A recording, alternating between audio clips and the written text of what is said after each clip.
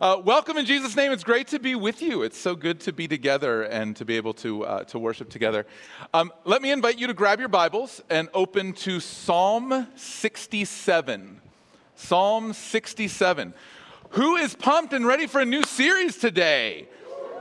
Whoa, that was way better than any of the previous two series services. So that's great. You guys just may be more awake. I'm not sure what's going on. But anyway, we're going to jump into a new series this morning called Living Counter. And this is going to be the series we're going to walk through all summer. So today we're going to kind of set things up and journey through it a little bit. I'll explain a little bit more about what that means in just a minute. I hesitate to ask this question, but I'm going to ask it anyway, and we'll see how this goes. How many of you at various times, not necessarily specifically towards this church, but church in general, you maybe get a little frustrated at times? Anybody willing to say, yeah, the church frustrates me sometimes? Yeah. If it's this church, you can come talk to me. It's really okay. Let's work it out. It's no big deal. But we look around at church and it's pretty easy to get discouraged and frustrated because it seems like every 4 or 5 weeks, there's another scandal breaking because there's some celebrity pastor. Those two words should not go together, by the way, but there's some celebrity pastor who has some kind of a failing, or there's some kind of abuse scandal that's coming out in the church. Or it's just that politics has hijacked the church, and the church all of a sudden is associated with one side or the other side, and associated with kind of guilt by association, people that you wouldn't necessarily want to be associated with, that kind of thing. And probably the most frustrating thing for me as a pastor is just about every statistical analysis says that materialism and immorality is exactly the same inside the church as outside of the church, which shouldn't be, but it's the way it is. That's the reality that we live in. There's a level of brokenness that's just inherent to where we are right now as a church.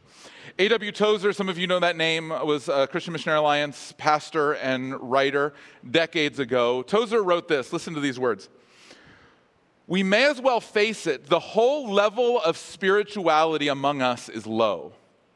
We've measured ourselves by ourselves until the incentive to seek higher plateaus in the things of the Spirit is all but gone. We have imitated the world, sought popular favor, manufactured delights to substitute for the joy of the Lord, and produced a cheap and synthetic power to substitute for the power of the Holy Ghost. Now, that was written decades ago, but he could have written it last weekend. This is the heart of what it is to be the church in America right now. And that's just inside the church. Outside the church, there's this incredible flow of culture that seems to be just carrying us away. So there are these powerful forces at work around us that are moving us away from biblical truth, foundational understandings, things that have been just a given for years, things like gender and sexuality and the way that we understand the family and all of these things that are happening, morality and the way that we see right and wrong in the world. There's just these forces that are pushing against us, and they seem to be not just carrying the culture, but they seem to be carrying the church with it. What would you say if I told you that's really good news for us? It seems kind of weird, right? But see, here's the thing. The church, throughout history, if you study the flow of history, the church has always thrived as a countercultural movement, standing up against the prevailing culture that's pushing against it. That's when the church is the best. The church has never been historically healthy, vibrant, when it's flowing along with the prevailing culture. It's actually in the midst of the brokenness of culture that the church has an opportunity to truly be the church.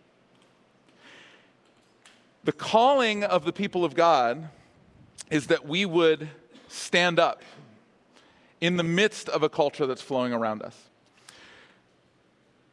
A guy named John Tyson wrote a book called The Beautiful Resistance, and he tells a story about Dietrich Bonhoeffer. Some of you know that name. Bonhoeffer was a brilliant German theologian, finished his PhD in theology at 21. That's pretty good. In fact, Karl Barth read his doctoral dissertation, Karl Barth, one of the greatest theological minds of the 20th century, and commented on how brilliant Bonhoeffer was. That puts you kind of some perspective. Bonhoeffer was coming into ministry about the same time that Hitler was coming into power in Nazi Germany. And Bonhoeffer's frustration was that the church was flowing with Nazism and the prevailing culture. He was disheartened by how much of the German church was flowing along with popular culture and following after Hitler. And so Bonhoeffer and Barth and several other church leaders signed a document that became the foundational document for something called the Confessing Church. The Confessing Church was the faithful church of Jesus that stood against the prevailing culture in the midst of Nazi Germany. But one of the things that Bonhoeffer realized immediately was that the pastors and the lay leaders in these German churches were not equipped to themselves stand against culture, let alone equip and empower their people to stand against culture. And so he began an aggressive training program in what is generously could be called a small seminary. It was really just kind of a ragtag bunch of guys who lived together in common. But there was 20 or 25 guys who lived together in this large house that had been donated to them called Finkenwald. And Finkenwald became the place where Bonhoeffer trained people according to the gospel. Some of Bonhoeffer's greatest works, the ones that you would probably know if you know any Bonhoeffer works, works like Life Together and The Cost of Discipleship, were written at Finkenwald. But as this seminary began and these people were living in common and developing as followers of Jesus, practicing the way of Jesus, there were all of these friends in Bonhoeffer's larger circle who thought, like, dude, you've gone off the deep end. You're taking this stuff way too seriously. Like, you're militant in a way that's going to push people away. In fact, one of Bonhoeffer's close friends from Berlin came to visit him in Finkenwald. And as he observed all that was happening, the discipline and the rhythm with which these people lived their lives as they were developing in the gospel, he came to Bonhoeffer, he pulled him aside, and he said, dude, you got to calm down, paraphrase. Like, you have to relax. Like, you're pushing them so hard, you're going to push them away from the gospel. What are you doing? And the story goes that Bonhoeffer didn't answer the question, but instead he led his friend out down to the river to a boat, and they rowed down the river into the Sound, crossed the Sound, and went over to a little rise on the other side of the Sound. And as they went up on the rise, they could look south and see Finkenwald and the complex there to the south. But as they turned and looked to the north, they saw an airstrip with Nazi planes taking off and landing and Nazi soldiers in training marching in formation. And as they looked first to the south and then to the north, Bonhoeffer said to his friend, you have to be stronger than these tormentors you find everywhere today. You have to be, what we do has to be stronger than this thing that's over here. This over here has to be stronger than that. This must be greater than that. Now that had to look really foolish, because here's this like messed up group of guys down in this little kind of seminary who are poor and living in common and trying to figure all of this out. They're just a mess. And here is the rise of the military force and power of Nazi Germany, which is just about at that point at the peak of its power. Are you kidding me? This can't be stronger than that. Of course, if you know history, today in 2021, we're talking about Bonhoeffer, we're not saluting the Fuhrer, because this was indeed stronger than that. The heart of this series is that we would be people who press into the things of God so that we would be able to stand up against a culture that's pushing against us. We're not called to flow along with the culture, but the force of culture is strong. The force of the world around us is like this rushing river that's coming at us. And if you've ever been in that situation, you know it's really easy to flow along with the river, but just the point that you decide, I want to stop here, that gets to be really tough. Right? You get your feet down and you're trying to get situated. And if it's a really flowing river and there's stuff in that river, you know, you stand there and just like rocks and sticks and mud and everything just running into you, and you're just like trying to stand there, let alone trying to move against the current to go the other direction. And yet the call of the gospel is that we would be people who don't just stand up, but begin to move against the culture. And yes, it can at times be difficult, but the way that God has designed the beauty of his people and his world is that for us as the followers of Jesus, it's joy-filled and exhilarating to stand up for what God has called us to be, the people that God has called us to be. Karl Barth, Bonhoeffer's contemporary, wrote this about the church. The church exists to set up in the world a new sign which is radically dissimilar to the world's own manner and which contradicts it in a way which is full of promise. That's a beautiful definition of what the church should be. Unfortunately, there's not a lot of people who would immediately think of the church when they hear that definition. We exist to be a sign in the world that's radically dissimilar from the world around us. We live in a way that is dramatically different, and we contradict the world around us in a way that's full of promise, a way that's full of hope. We should be a beacon of light and peace and joy in the midst of a world that's flowing the other direction. So how do we get there? How do we do that? Well, we're going to take the majority of the summer to answer that question. But I want to start today in Psalm 67, because I think Psalm 67 gives a great picture of what it means for us to be the church in the world, what it means for us to be the people of God in the midst of a culture and bring blessing to people. So if you are looking at Psalm 67, let me ask you to listen as Bill comes and reads for us Psalm 67.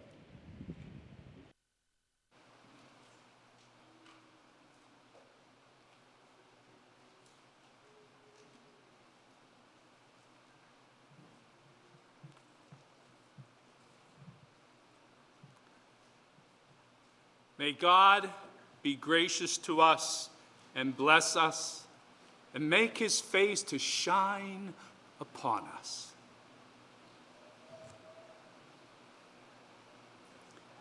That your way may be known on earth, your saving power among all nations. Let the peoples praise you, O God. Let all the peoples praise you. Let the nations be glad and sing for joy, for you judge the peoples with equity and guide the nations upon earth. Let the peoples praise you, O God. Let all the peoples praise you. The earth has yielded its increase. God, our God, shall bless us. God shall bless us. Let all the ends of the earth fear him.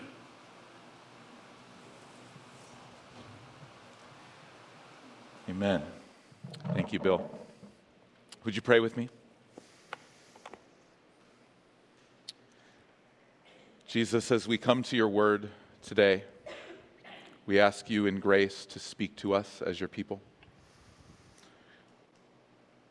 God, would you give us the grace to hearing your truth, put our feet in the ground and stand up, to recognize what it means to follow after you in the midst of a culture that's moving off in a very different direction. God, thank you for the love and the grace, the mercy, the blessing that you have poured out on us. God, help us to receive it and to be conduits of it to the watching world around us. Jesus, I pray right now as we look at your word that you would guard me and guard us from words that come from my own strength. God, may those words fall to the ground and become nothing. But may the words that come from your Spirit remain. May they go into our hearts. May they penetrate and change us, that we would be more like you. And so teach us, Lord. Speak to us. Your servants are listening. In Jesus' name, amen. Amen. Although this is a short psalm, we could spend a long time in it. I'm not going to try to be exhaustive with it today, but I want to look at the three requests the psalmist makes.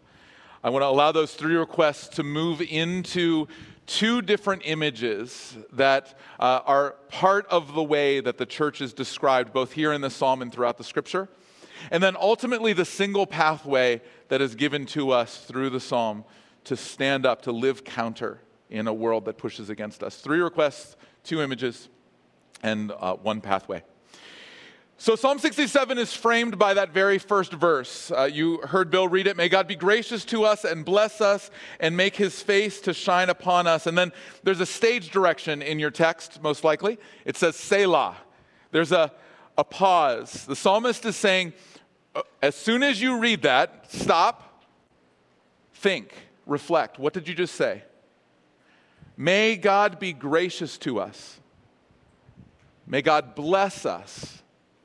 And may God make his face to shine upon us. Three unique requests. The first request is for grace, mercy.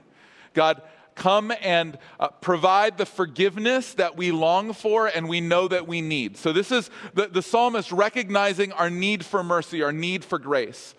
When we come to God and ask him for grace, it's not like some of the other prayers that we ask, that we pray. Eugene Peterson, in talking about this prayer for mercy, he makes this statement.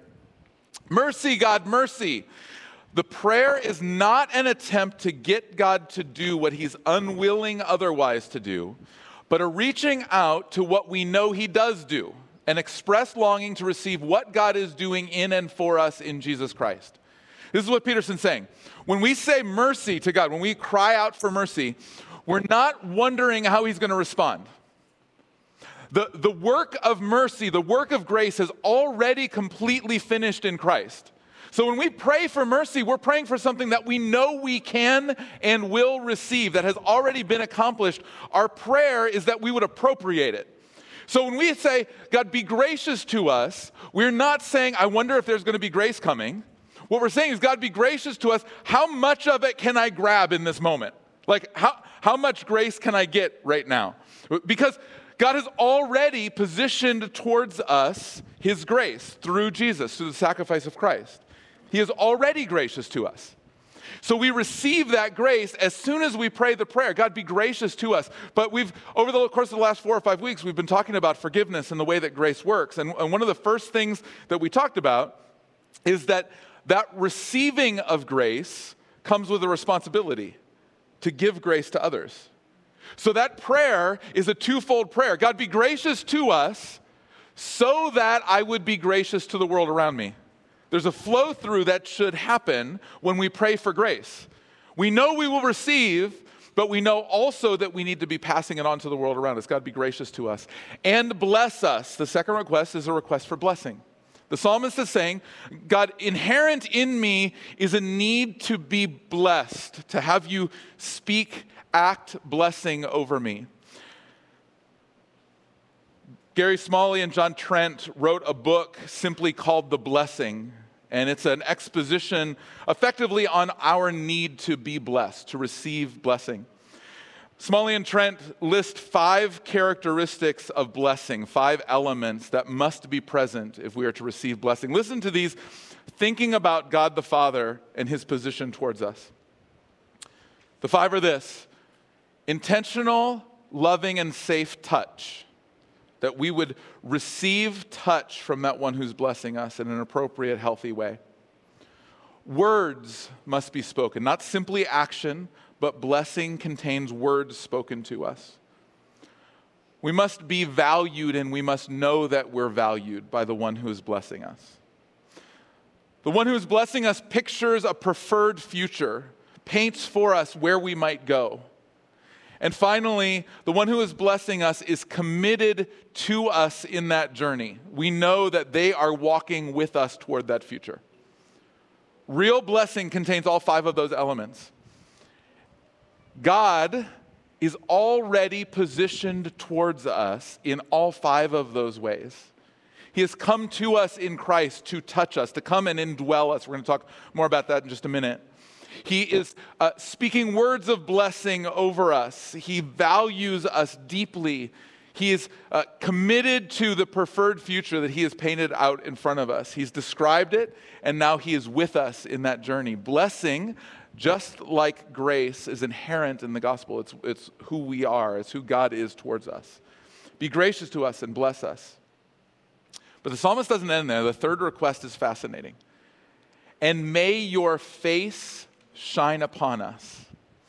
It's so great because the psalmist is not content with impersonal grace and impersonal blessing. He's not content with this idea that there is a posture of grace towards us, there is a posture of blessing towards us. What he's saying is, I want to be connected in intimate relationship. May your face turn toward me. Charles Spurgeon, in his meditation on Psalm 67, wrote this: his blessing alone is not all his people crave. They desire a personal consciousness of his favor. Now listen to this. And pray for a smile from his face. I love that. It's like God towards us, it's not just that God's not looking at us in anger. It's not just that God is gracious towards us and blessing us, but it's that God is smiling towards us. That we look at him and we just think, yeah, he loves me and I love him. I'm with him. There's an intimate connection in relationship the psalmist is praying for. Be gracious to us, bless us, and turn your face towards us. Now consider those three things and consider the culture around us. This grace given to us freely in Christ. That, a culture that says there is no such thing as right and wrong, so there's nothing you've done wrong, there's no need to ask for grace. It's fine. Everything's relative. Don't worry about it. This must be stronger than that. This blessing spoken to us with intentionality by God, that productivity and prosperity that says I can provide for myself. I don't need the blessing of God because I can do it. Why trust God when I can trust me? I'm far more trustworthy. This must be greater than that. And this intimate relationship with God the Father, his face turned towards us, that a militant individualism that says, I don't need anyone. I'm fine on my own. In fact, to admit that I need someone else is in itself a sign of weakness. This must be stronger than that. The psalmist, thousands of years before 2021, is speaking a loving critique over our culture and calling us back to the recognition that we need to come back to the heart of God for us, who is full of grace, full of blessing, and whose face is turned towards us. But how's that work?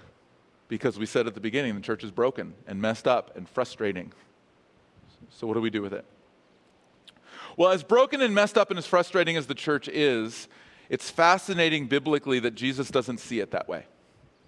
Jesus sees the church so much differently than we see the church. There are all kinds of images bound up in the scriptures for the church. We don't have time to go through all of them, so I just want to pull out two images that I think the psalm also references.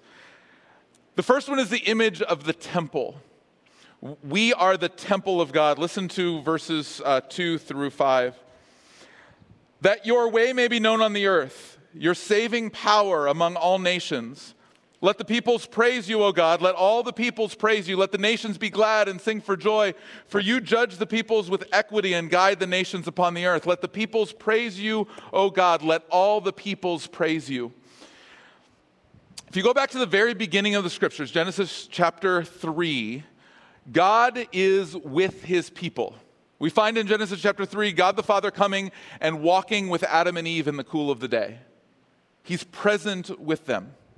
And if you go to the very end of the story, Revelation 20, 21, and 22, you see God being present again with his people. In fact, the Revelation, John's vision, says that in the end there will be no need for light or lamp or sun because God will be with them. God will be dwelling among his people.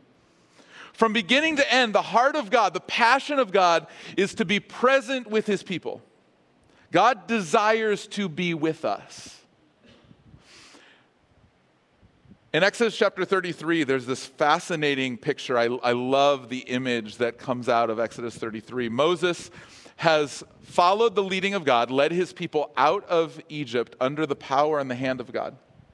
He's gone up to Mount Sinai, he's received the law. He's come back down, given the law, bunch of mess with sin. You probably know the story. He comes back up and he's having this discussion with God. And his discussion with God, bound up in this idea of the sin of the people and the presence of God, whether God's going to be with them or not be with them. There's this conversation they have. If you know the story, the part that you probably know is Moses makes this audacious request to God, show me your glory.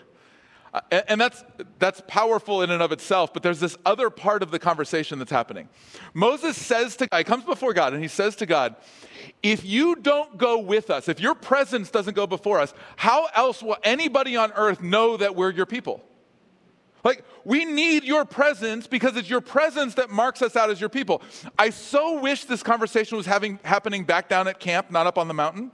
Because there'd be all these people around, right? And you hear Moses come before God. God, if your presence doesn't go with us, how else will all the peoples of the earth know that we're your people? And all the men of Israel would be like, circumcision, maybe? Like, right? You made us do this thing, and it wasn't fun, right? Right? Or they would be saying, like, how about the food laws? Like, every time we eat, we remember we're different. Because we can't eat like normal people.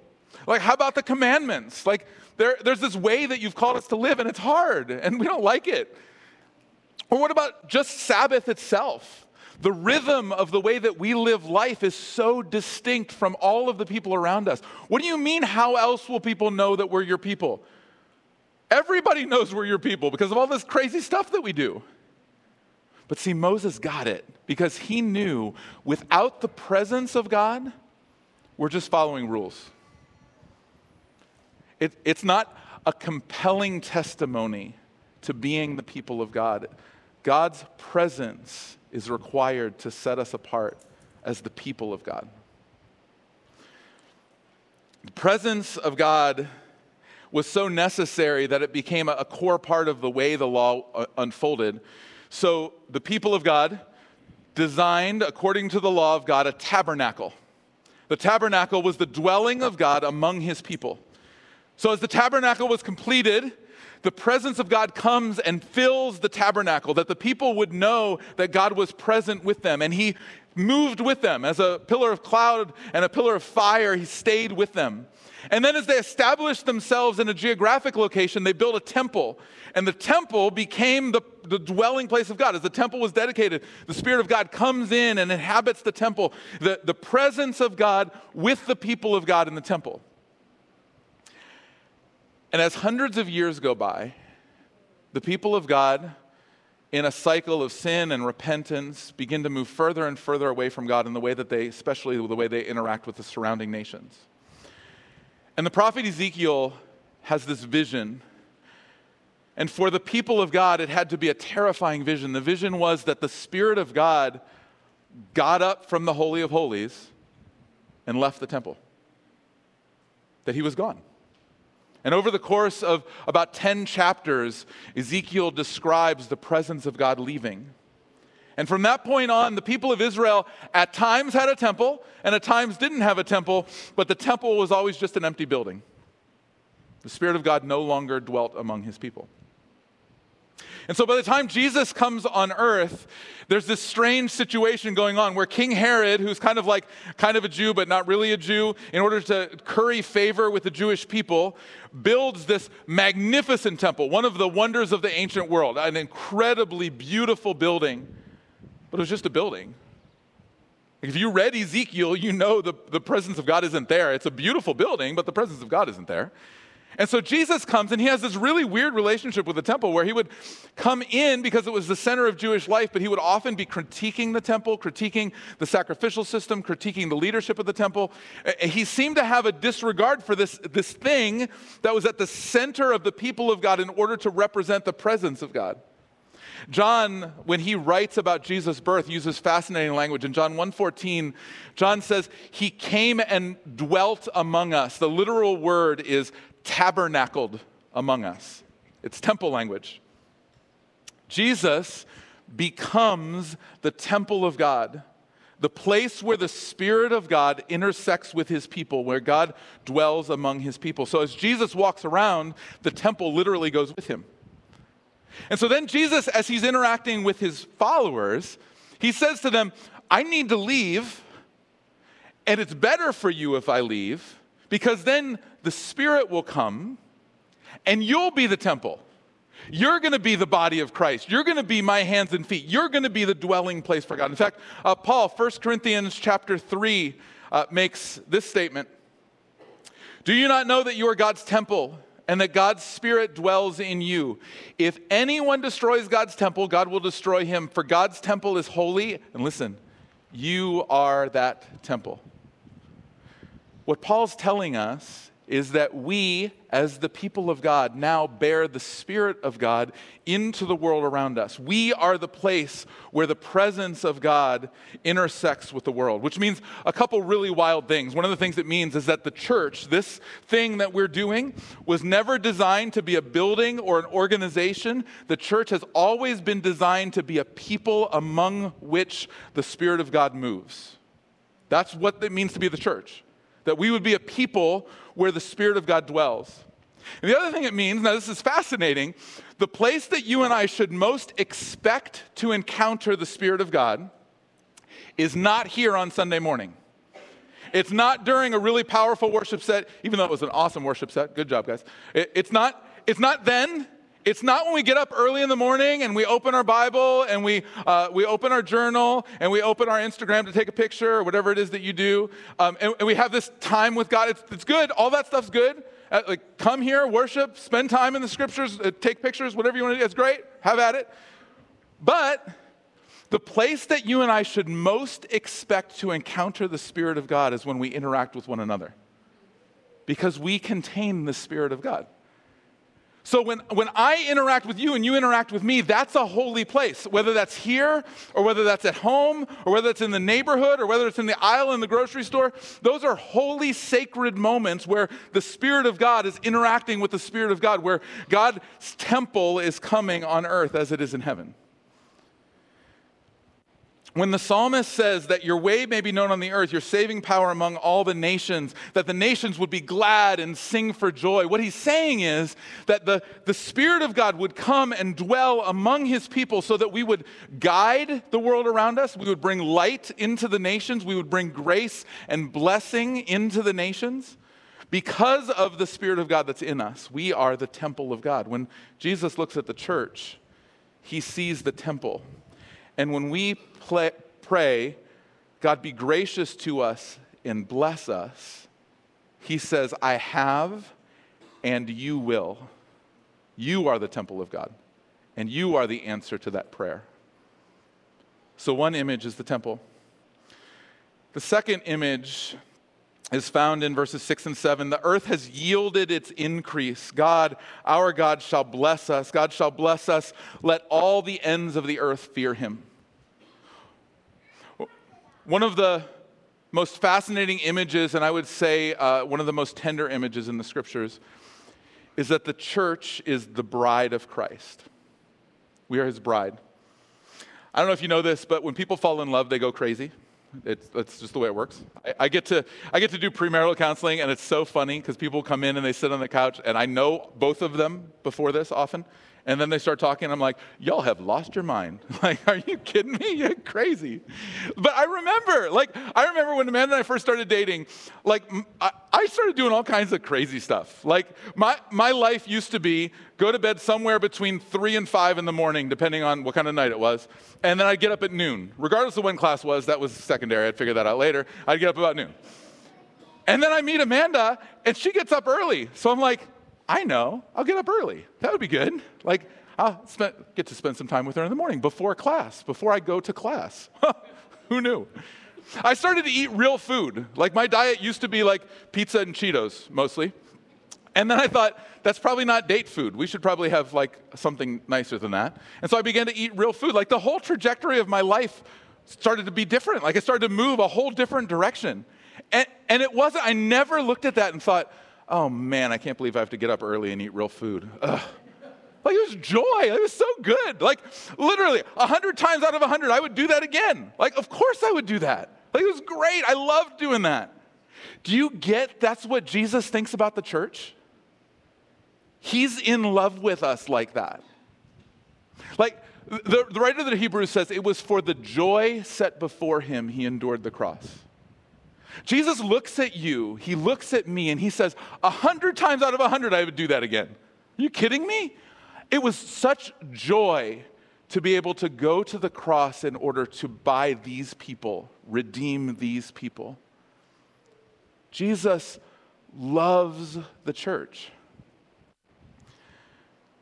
The problem is, the church is a promiscuous bride. Always has been. From the very, very beginning, the church tends to go after other lovers instead of remaining with Jesus. Probably the clearest picture of this is the Old Testament book of Hosea. Hosea, the prophet, is called by God to marry Gomer, the prostitute. Rough name and rough marriage, right? Gomer, the prostitute. Hosea and Gomer get married, and Gomer begins to do what prostitutes do. And so she is all over the place, and Hosea is wanting her, longing, loving her back to him. But every time she comes back, she goes out again into another adulterous relationship, another time where she's being promiscuous. And there's this heartache that's in Hosea, who's faithfully trying to love her and care for her and woo her, and Gomer, who's going out and kind of doing her thing. And in Hosea chapter 2, there's some of the most beautiful writing from the heart of God. I want to read it to you out of the New Living Translation. I love the way that it's translated there. This is God speaking about his people through Hosea. He says this, "But then I will win her back once again. I will lead her out into the desert and speak tenderly to her there. I will return her vineyards to her and transform the valley of trouble into a gateway of hope. She will give herself to me there, as she did long ago when she was young, when I freed her from her captivity in Egypt. In that coming day, says the Lord, you will call me my husband instead of my master." God says through Hosea, there's a day coming where the church will be my bride, not out of obligation, not because it's the right thing to do, but there's a day coming she will be my bride because of how much she loves me. She won't just follow me because I'm her master. She will cling to me because I'm her husband. And yeah, it's going to journey through desert and the valley of trouble. There's a difficult journey that gets there, but there will be a time coming when she will cling to me. She will love me. The heart of God for his people is that we would be his bride. The church, in the midst of its brokenness, is beautiful because the grace of God is beautiful. We're not beautiful because of us. We're beautiful because of him. The church becomes the temple, the place where the Spirit of God dwells among the people.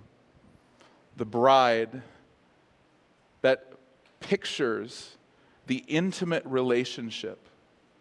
So when the psalmist says the earth has yielded its increase and God, our God, shall bless us, he's not talking about material prosperity alone. In fact, he's primarily talking about this depth of intimate relationship, this deep connection that produces increase. That out of intimacy, there's a production that happens. This beautiful picture. That's how Jesus sees the church. And we see the church as broken and messed up. So how do we get from point A to point B? Well, the psalmist, at the very beginning, in the midst of those requests, gives us not just a request, but a pathway. May his face shine upon us. The pathway for us to become the people of God is to be people who sit under and receive the face of God. Back in January, I preached a message called What is the Church? I don't have time to re-preach it today, although that would be so much fun, and we can do that later if you really want. But if you want to go back and listen to it, you can go back and find it online. We did a much more in-depth study of the face of God. Let me just give you a brief summary. Basically, what we said is when the face of God is turned towards us, it's then that we receive grace and blessing and mercy and love and peace. That all of those things flow from the face of God towards us. But in addition to that, there's this corollary truth that's laced throughout Scripture that you and I bear the image of God. Which means that when you and I interact with one another, in a lesser but still powerful way, we reflect the face of God to one another. Because you bear the image of God, and I bear the image of God. So when you and I interact, there's blessing that flows between us. If I say it really simply, I'd say it like this, that the grace that we pray for, the blessing that we pray for, the intimacy that we pray for, cannot be achieved alone. We need each other because we need the face of God, and we represent the face of God to one another. It's in our community, it's in the connection with one another that we're able to stand against a prevailing culture. When all of us stand up in the river, now all of a sudden the flow begins to change and a pathway begins to be created. Will Willimon, in his commentary on the book of Acts, gives a fascinating treatise on the resurrection and a testimony of the resurrection. Listen to a part of what he says.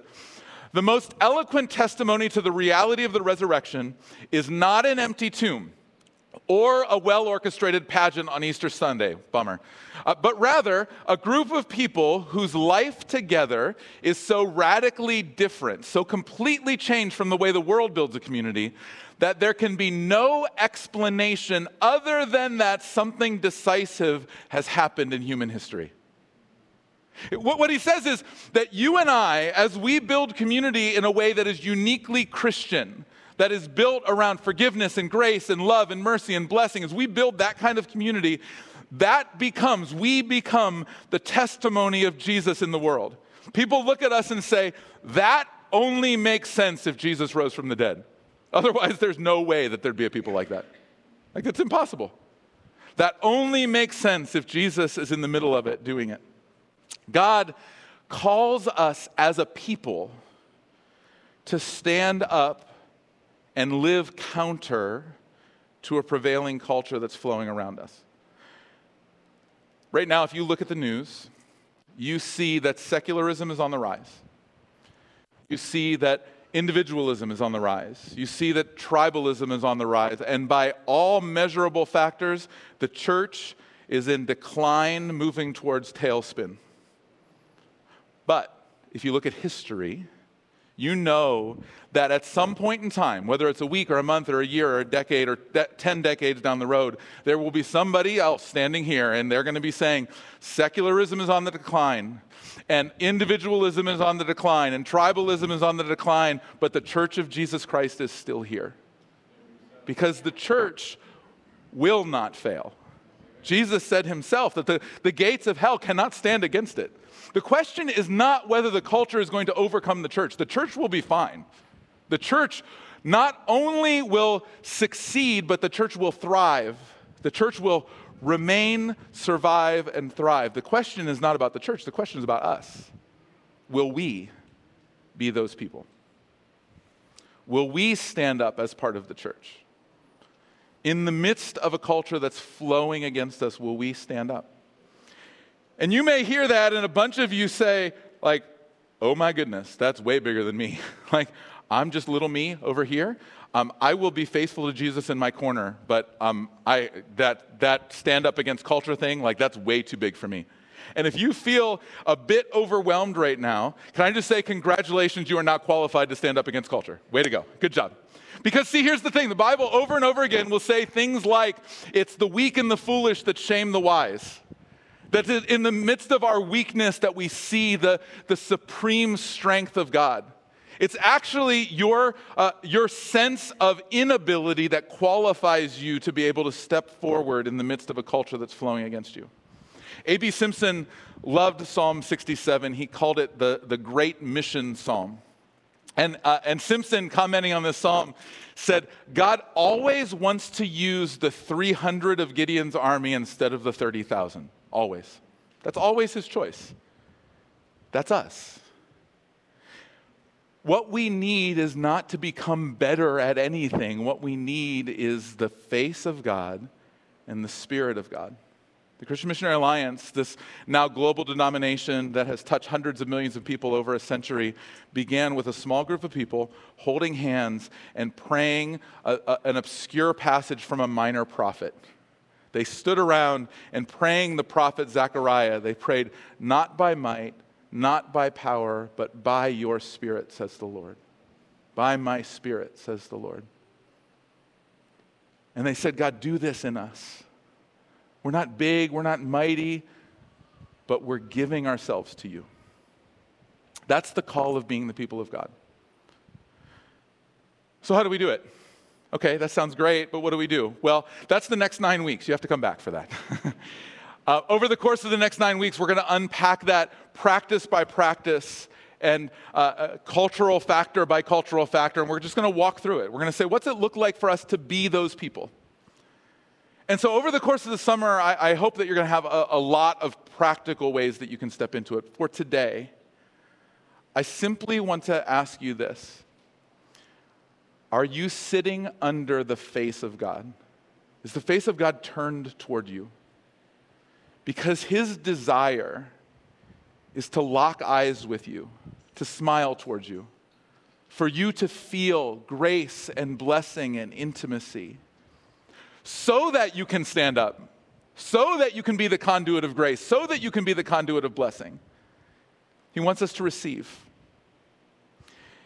And so in just a minute, the worship team's going to come, and they're going to sing an ancient blessing over us, a blessing that is built into how God sees the world. His face turned towards us, his grace poured out on us. And I'm simply going to ask you to receive that. Just sit and listen. You can sing along. Just receive it. And then as soon as that song's done, they're going to continue to worship. And as they do, I'm going to invite you to respond. You can respond one of two ways. You may just be saying, I just, before God, need to just bring my heart before him. And that's great. Right where you are, just put your hands open and allow him to speak to you. But there's some of us that would say, man, I feel like if I'm going to step into this, if I'm going to be intentional about this, I need to be prayed for, I need to pray, I need to take a step forward, I need to do something. And if that's where you're at, typically I would say there would be pastors and intercessors, elders around the outside, but see, the thing is, I think the pastors and the intercessors and the elders, I can at least speak for one of the pastors, we need the touch of God too, just like you do. It's not by might, it's not by power, it's by my Spirit, says the Lord. It's not by anything that's in me, and so I need that touch just like you do. So here's what I'm going to ask. If you're at that place where you're saying, I long for that touch, and I want to pray into that, I'm going to ask you to go ahead and move towards the outside and just find somebody else that's over there. In twos and threes, pray for each other. As the priesthood of believers, just ask God to come. And you don't have to get a request, you don't even have to get a name, it's fine. Just pray the blessing of God, the face of God into one another, that we would be filled by the Spirit so that we would stand firm. As a culture flows against us, that we would represent Jesus well in our day.